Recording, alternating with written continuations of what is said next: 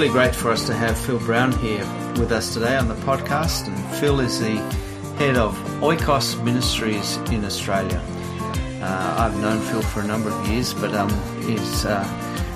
he goes back a long way further than what I know him. He was a country Vic boy, and he grew up and in the wonderful surrounds of country Victoria. Ended up in Tasmania and then moved to Melbourne and was married. And his first church plant in 1996 was, as he described it, a real roller coaster ride of highs and lows. And after some further study with the DMin, he went over to Western Australia to see church planting there, and an amazing amount of churches and groups were planted in 4 years. 50 groups and churches were planted, and from there, after some further ministry, he jumped into what today is now Oikos, as it focuses on house church and discipleship and disciple making around Australia. Welcome, Phil. Good to have you with us. Well, thanks, Dave. It's great to be here with you as well. It's really, really good, Phil. Tell us a little bit about yourself. As Dave mentioned, I grew up in country Victoria. I always knew the Lord, but when I was 12, I had a deep personal experience with him. And even though I've walked imperfectly, I've always sought to follow the Lord, and it's just been such a blessing in my life and my marriage and our family. And we're just so grateful for what the Lord has been doing for us and just giving us opportunities to serve him. It's just fantastic. Phil, we have been in the movement space for some time, and one of the real issues that we wrestle with is how to do church. We see church multiplying spontaneously in the non-Western world in smaller groups, and but we see that we out here in the West are kind of stuck in the mud in a lot of ways. What's your reflection on some of the issues that we're facing in the church in the West? Yeah, I think what you say is very true, Dave. I think some of the challenges that grow out of the existing church is that it tends to breed passivity for most people involved in the life of the church. There's a few people, probably 10, 15% or whatever it is, who are doing most of the work, and then the rest are fairly passive for most of the time. Go along each week, sing, listen, sit there, put a bit in the offering plate, and you're good and you've done church. I think it's also institutionalized and programmatic. There's so many programs that sort of take on a life of their own. Sometimes people can be out in some churches 3, 4 or more times a week just going to church programs, and it doesn't leave much time for anything else. One of the other problems is that it's based around paid professionals rather than the priesthood of all believers. We talk about the priesthood of all believers in Protestant churches, but we don't really do it because it's still very pastor-centric in most cases. And probably one of the biggest problems that grows out of all this is that church as we know it can't be replicated very easily. It's very costly and takes a lot of time to replicate a church because you need a building, a pastor, lots of money, a team to run it. And it's become just a place where you go to for the service once a week rather than primarily being an equipping centre for sending out disciple makers. Over the years, I've noticed that the fact that we already have the church here can sometimes be a barrier. Like people can come to faith and you're getting them all fired up and then they think, I better get serious about this. and they have this picture that they should go off to a regular church. And they go off there and hook in, and of course they're welcomed, and then they just join the program. And we've had that happen, and I'm sure others have as well. So sometimes because people have in the back of their mind about what church is and they saw the building down the road, that can actually be a bit of a barrier. And I think probably one more thing is just the flow of energy. It takes so much energy to run the machine, if we can call it that. It's like a power station that basically uses up most of the electricity that's generated lighting the power station. So much energy goes into the programs on the weekend and the various church activities that despite the rhetoric, there's not a lot of time and energy or money really left for any other activity, particularly for disciple making. So I think there's some of the barriers and problems that we have with the modern Western church. And because we live in a culture that is increasingly, I would say, anti-Christian in many cases, the church is not looked on with a lot of favour by the media. And so we've got this situation, and here we are, and we need to really look at some fresh approaches, I think. I think more and more pastors, I get contacted by quite a few pastors and other leaders basically coming to the conclusion there's got to be another way. Fantastic, Phil. Thanks. That's a reflection I think a lot of us will identify with. Phil, how does this compare, do you think, with New Testament concepts of church and the things that we take away from the early church? What do you think is different? Because, growing up, I think a lot of people imagine that this is exactly what the New Testament church did. They had the buildings and the songs and the sermons, and isn't that exactly what they did in the New Testament? And we kind of view the practices of the early church through the prism of our own experience. What's some of your reflections? Because I know you've studied, and I've really been blessed when you've talked about early church and New Testament church. Yeah, it's a good question, Dave, because we often, when we read the word church in the Bible, we automatically think of what we experience and think it was exactly the same back then, but it wasn't. As I understand it, the church in the New Testament times was essentially the product of disciple making and people who were excited that they'd found Jesus. And they were so caught up with the reality and their experience that Jesus had died and had risen again, and that we can experience his presence, his grace, his power, his healing. And then they wanted to get together naturally with other believers. And so essentially that assembly of disciples was what the church was. And so often we focus primarily on the church instead of firstly noting that it was the product really of disciple making. And so for me, the church is a gathering of disciples in the name of Jesus to reveal the presence and reality and fullness of Jesus through his body. So we gather in the name of Jesus, and most of the things that we experience in church today weren't necessarily a part of early church. For example, they didn't have a weekly sermon for believers. The preaching was actually done evangelistically to share with non-believers. They didn't have pastors. They didn't have buildings. The first church building we have is Dura Europos on the banks of the Euphrates River between Syria and Iraq.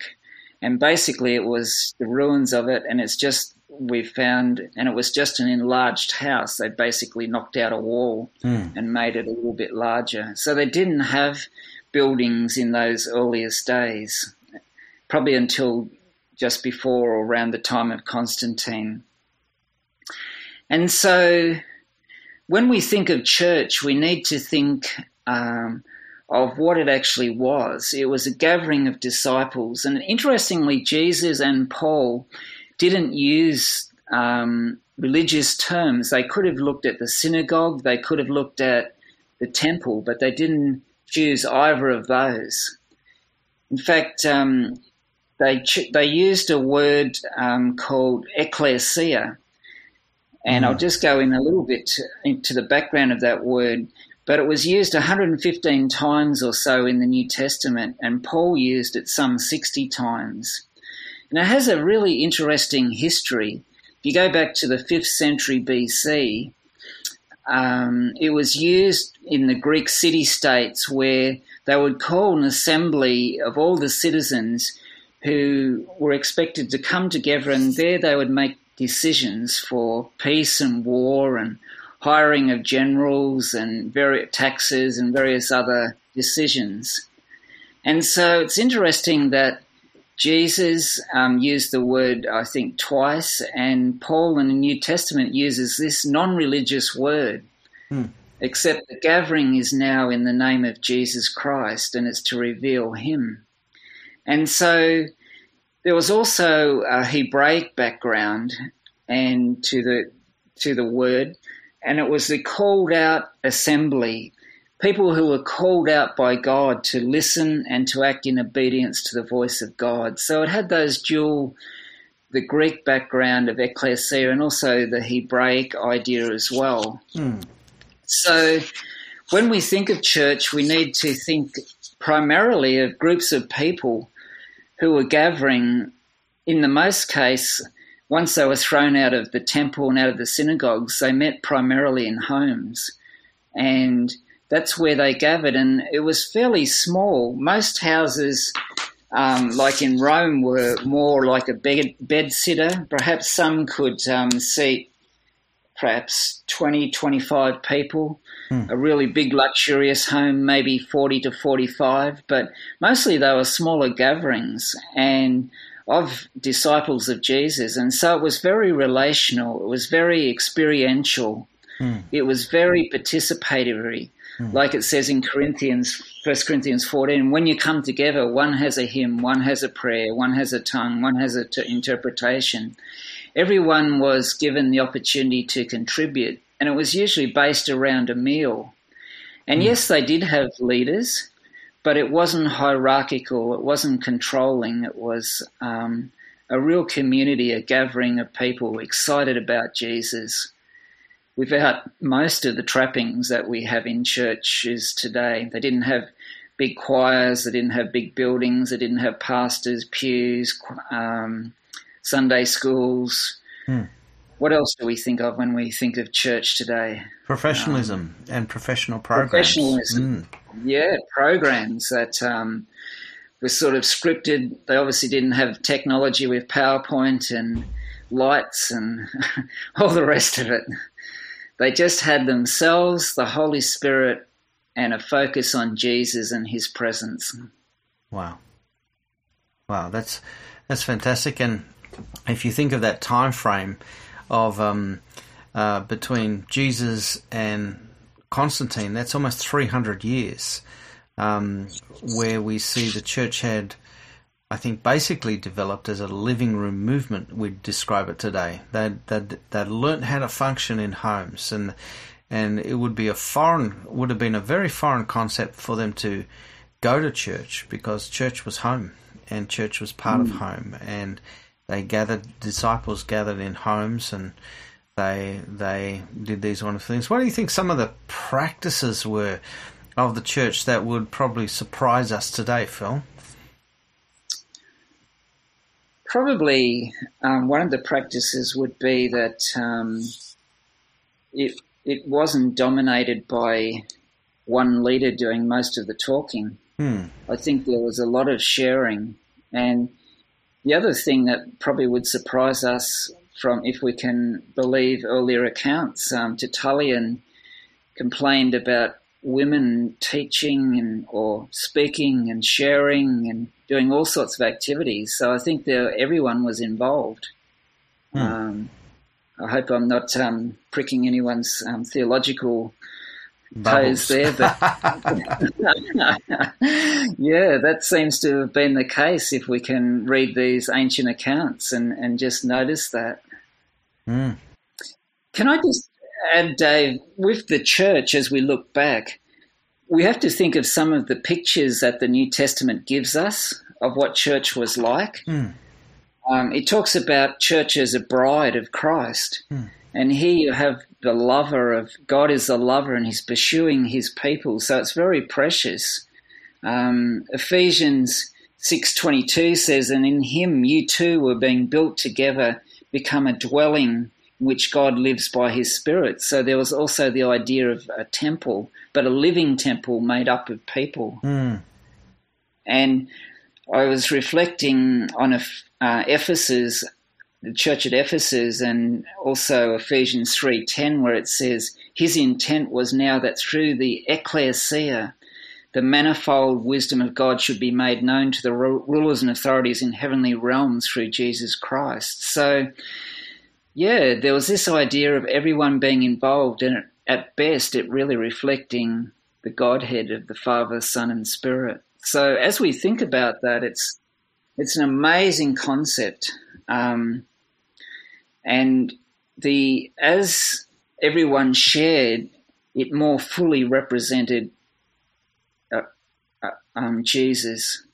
I think when only one person shares, as good as they might be, as talented and as gifted a speaker they might be, it is still an incomplete representation of Jesus. Whereas I think collectively the body of Christ helps give a fuller expression of Jesus to people and his reality. Just fantastic.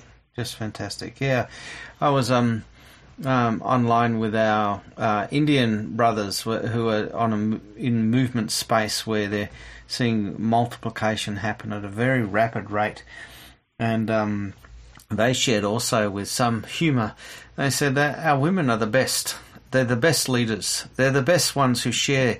They're the ones who are least threatening when they go into a village, and people are more likely to beat up the man, but they'll listen to the women. And so the women are the ones who end up doing the most sharing and leading, and that's one of the amazing things that's happening, and quite countercultural in a place like India, which is far more patriarchal than even somewhere like Australia. So really exciting, and yeah, that reflection on New Testament church being filled with women leaders as well, fascinating thing. I think as we jump into movements in places like China, we see even a high percentage of pastors and leaders of groups are women as well. So quite a different thing. So yeah, participation and people involved, fantastic. Phil, tell us a bit more about some of the learnings that you're seeing from the early church. One of the things we've already mentioned, the role of women, the amazing part that they've played. Another one was, and I'm not sure if I'm saying this right, but the catechumen process, the way that they taught new believers. And initially in the New Testament, people were baptized straight away after they accepted Christ. But in the next while, when persecution came prior to Constantine, they went through a very rigorous process where they took a person who was interested. They actually met with them regularly each week or more often, and actually saw that their life started to change. So they wanted to see that repentance actually took place and they no longer were living basically as pagans. And then there was a 4-part process leading up finally to full baptism. And it's just a fascinating experience that when the early church was growing, this was a fairly rigorous process. It could take some time.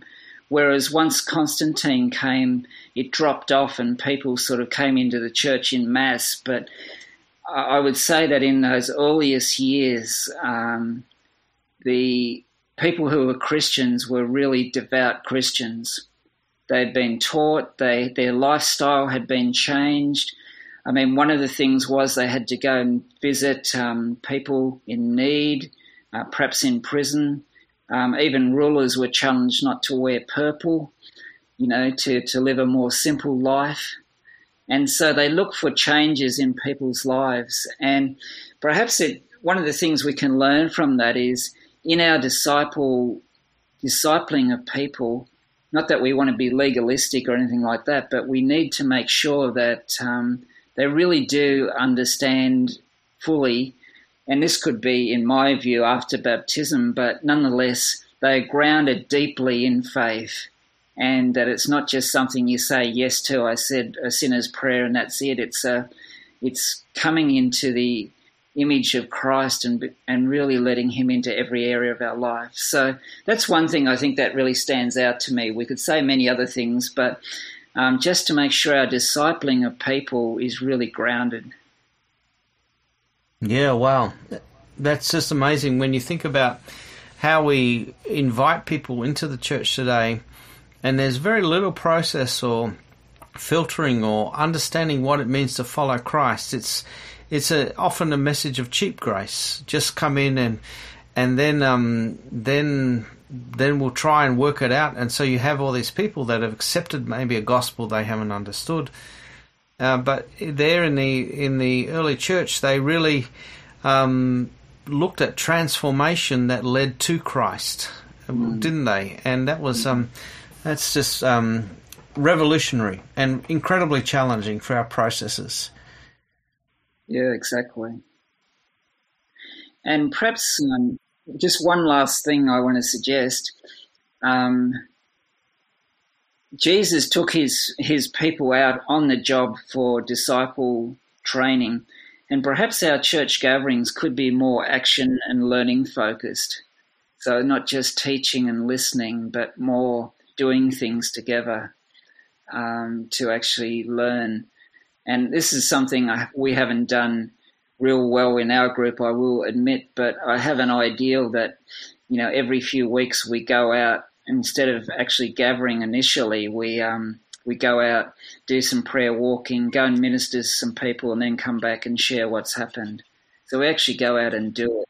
And I know you guys do a lot of that, so you're right on board with that. But action-based learning, I think, is so important.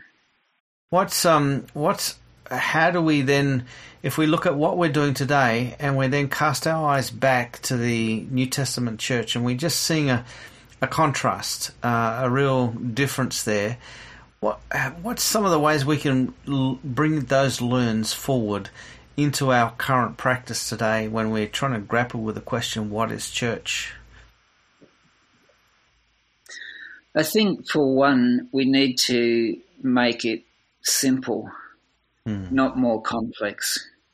And when you read the New Testament, you read about a number of churches, for example, around Colossae, around that area. Maybe there was 5 or so churches and that we know of. And you read other accounts. So it needs to be simple, and it needs to be something that everyone can do, because as we know in movements, it has to be able to be replicated and multiplied and hopefully rapidly. So it can't be too complex. So we need to drop off the complexity and just have something that's fairly simple that virtually any and every believer could facilitate. So I think that's one thing, to simplify the whole process. Well, what a huge jump that is, to say anybody could run a church. And as we grapple with it, we often see even people from the Harvest, say people from Iran or different places coming into Australia, and they might come to Christ, but then they're looking around at all these buildings and they feel like, I need to go to church because that's the valid place, not run church and be church. Have you discovered that in your kind of circles where you're kind of almost trying to struggle to validate what we're doing is church, what we're doing is really a New Testament or biblical concepts of church? Yeah, definitely. I remember visiting a church in Sydney made up of people primarily from Iran, and it was an amazing experience most of these people had just come to Jesus or were still in the process. Most had experienced miracles. And I heard of at least 5 or 6 of the people gathered there that night who had visions of Isa, of Jesus. And one of them told me how that they had prayed. Their husband was back in Iran, and they had prayed for him because he had cancer. And they prayed over the phone, and then he went to have his chemo down at the hospital, and they said, "We'll just do a check before we give it to you." They checked, and they couldn't find any cancer. And so they sent him home, and it just spread all around the village how that Isa, or Jesus, was the best healer. And but what happened with this, it was such a dynamic group. There was passion. People were talking, sharing. I couldn't understand everything. I had to ask for translation, obviously. But what happened was, sadly, a pastor from in the States sort of took control of the group and moved it under his control, and the whole thing changed. And so I think it is a real problem. We've faced the same, where we've had the privilege of seeing someone come to Christ and then they get dragged by people they meet into a church, a regular church, and so everything changes. So, yeah, I think that is a real problem. Yeah, and it tends to, I think, stop multiplication and stop people's active participation. So, Phil, how does church look like for you? What do you do? And what does it look like, getting personal here? You get together. Who do you get together with? And how does the ecclesia look? What does the ecclesia look like for you guys as you do it? Yeah, we usually meet in a few different families' homes. Sometimes we meet in the park or even at a marketplace, but generally it circulates around our homes. And this is something else that church is quite different. In the New Testament times, it would tend to be focused around a meal. And so when we come together, it's usually in the evening, late afternoon. And so we often have a time of just catching up, and then we typically will have a meal, and we begin the meal with the communion elements, and we usually just go around the circle and say, you can either say something you'd like to thank God for, or thank Jesus for, or say something that you really loved about Jesus. And so we would say, Jesus, I really just love that you're so kind and compassionate, or whatever it might be. And so we usually do that, and then we usually have the meal, and then typically we will, as people are getting their desserts, we'll say, let's come back together, and then we'll go into a time where we usually share a bit about vision, perhaps some worship and singing and prayer, and not always, but often we have an accountability time where we just say, how did we go this week? And we have some 4 or 5 different areas that we focus on. Did we have any chance to pray with somebody? Did we love on our neighbours? Did we go deeper with God? What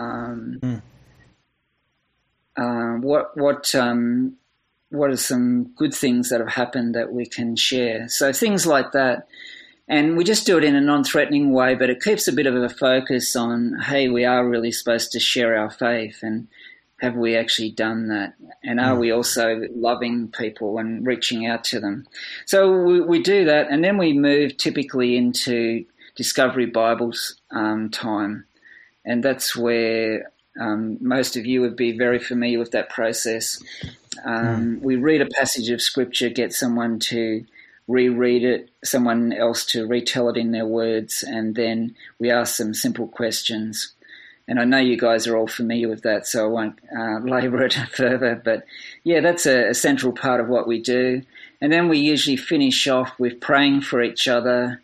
And sometimes, probably not as often as we should, but we sometimes practice a skill, like sharing our testimony or, how to pray for somebody or how to share a gospel presentation. But we probably don't do that as often as we should, but we have done it on many occasions.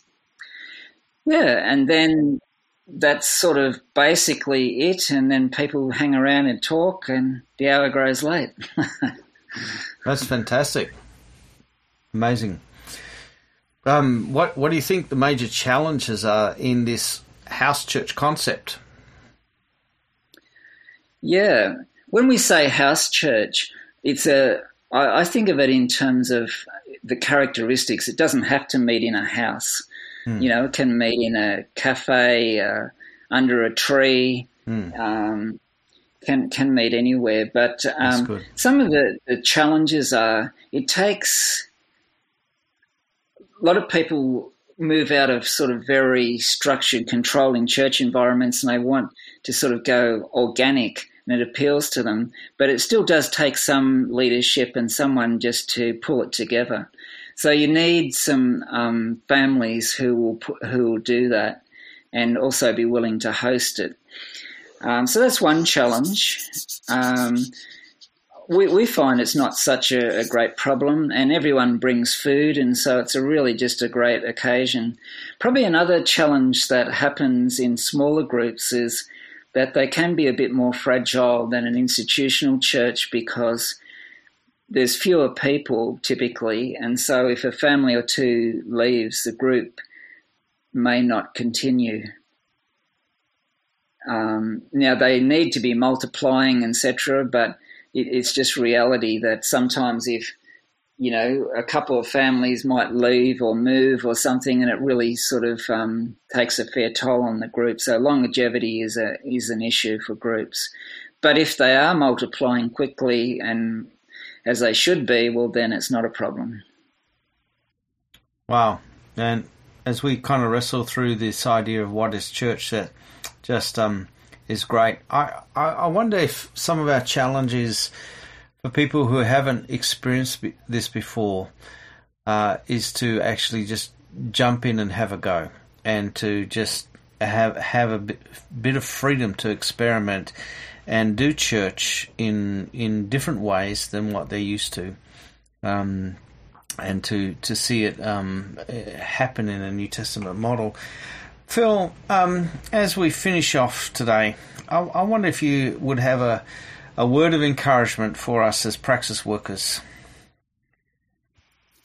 As I reflected on this thought, Dave, 1 Corinthians 15 verse 58 came to mind, and it says, "Stand firm, let nothing move you.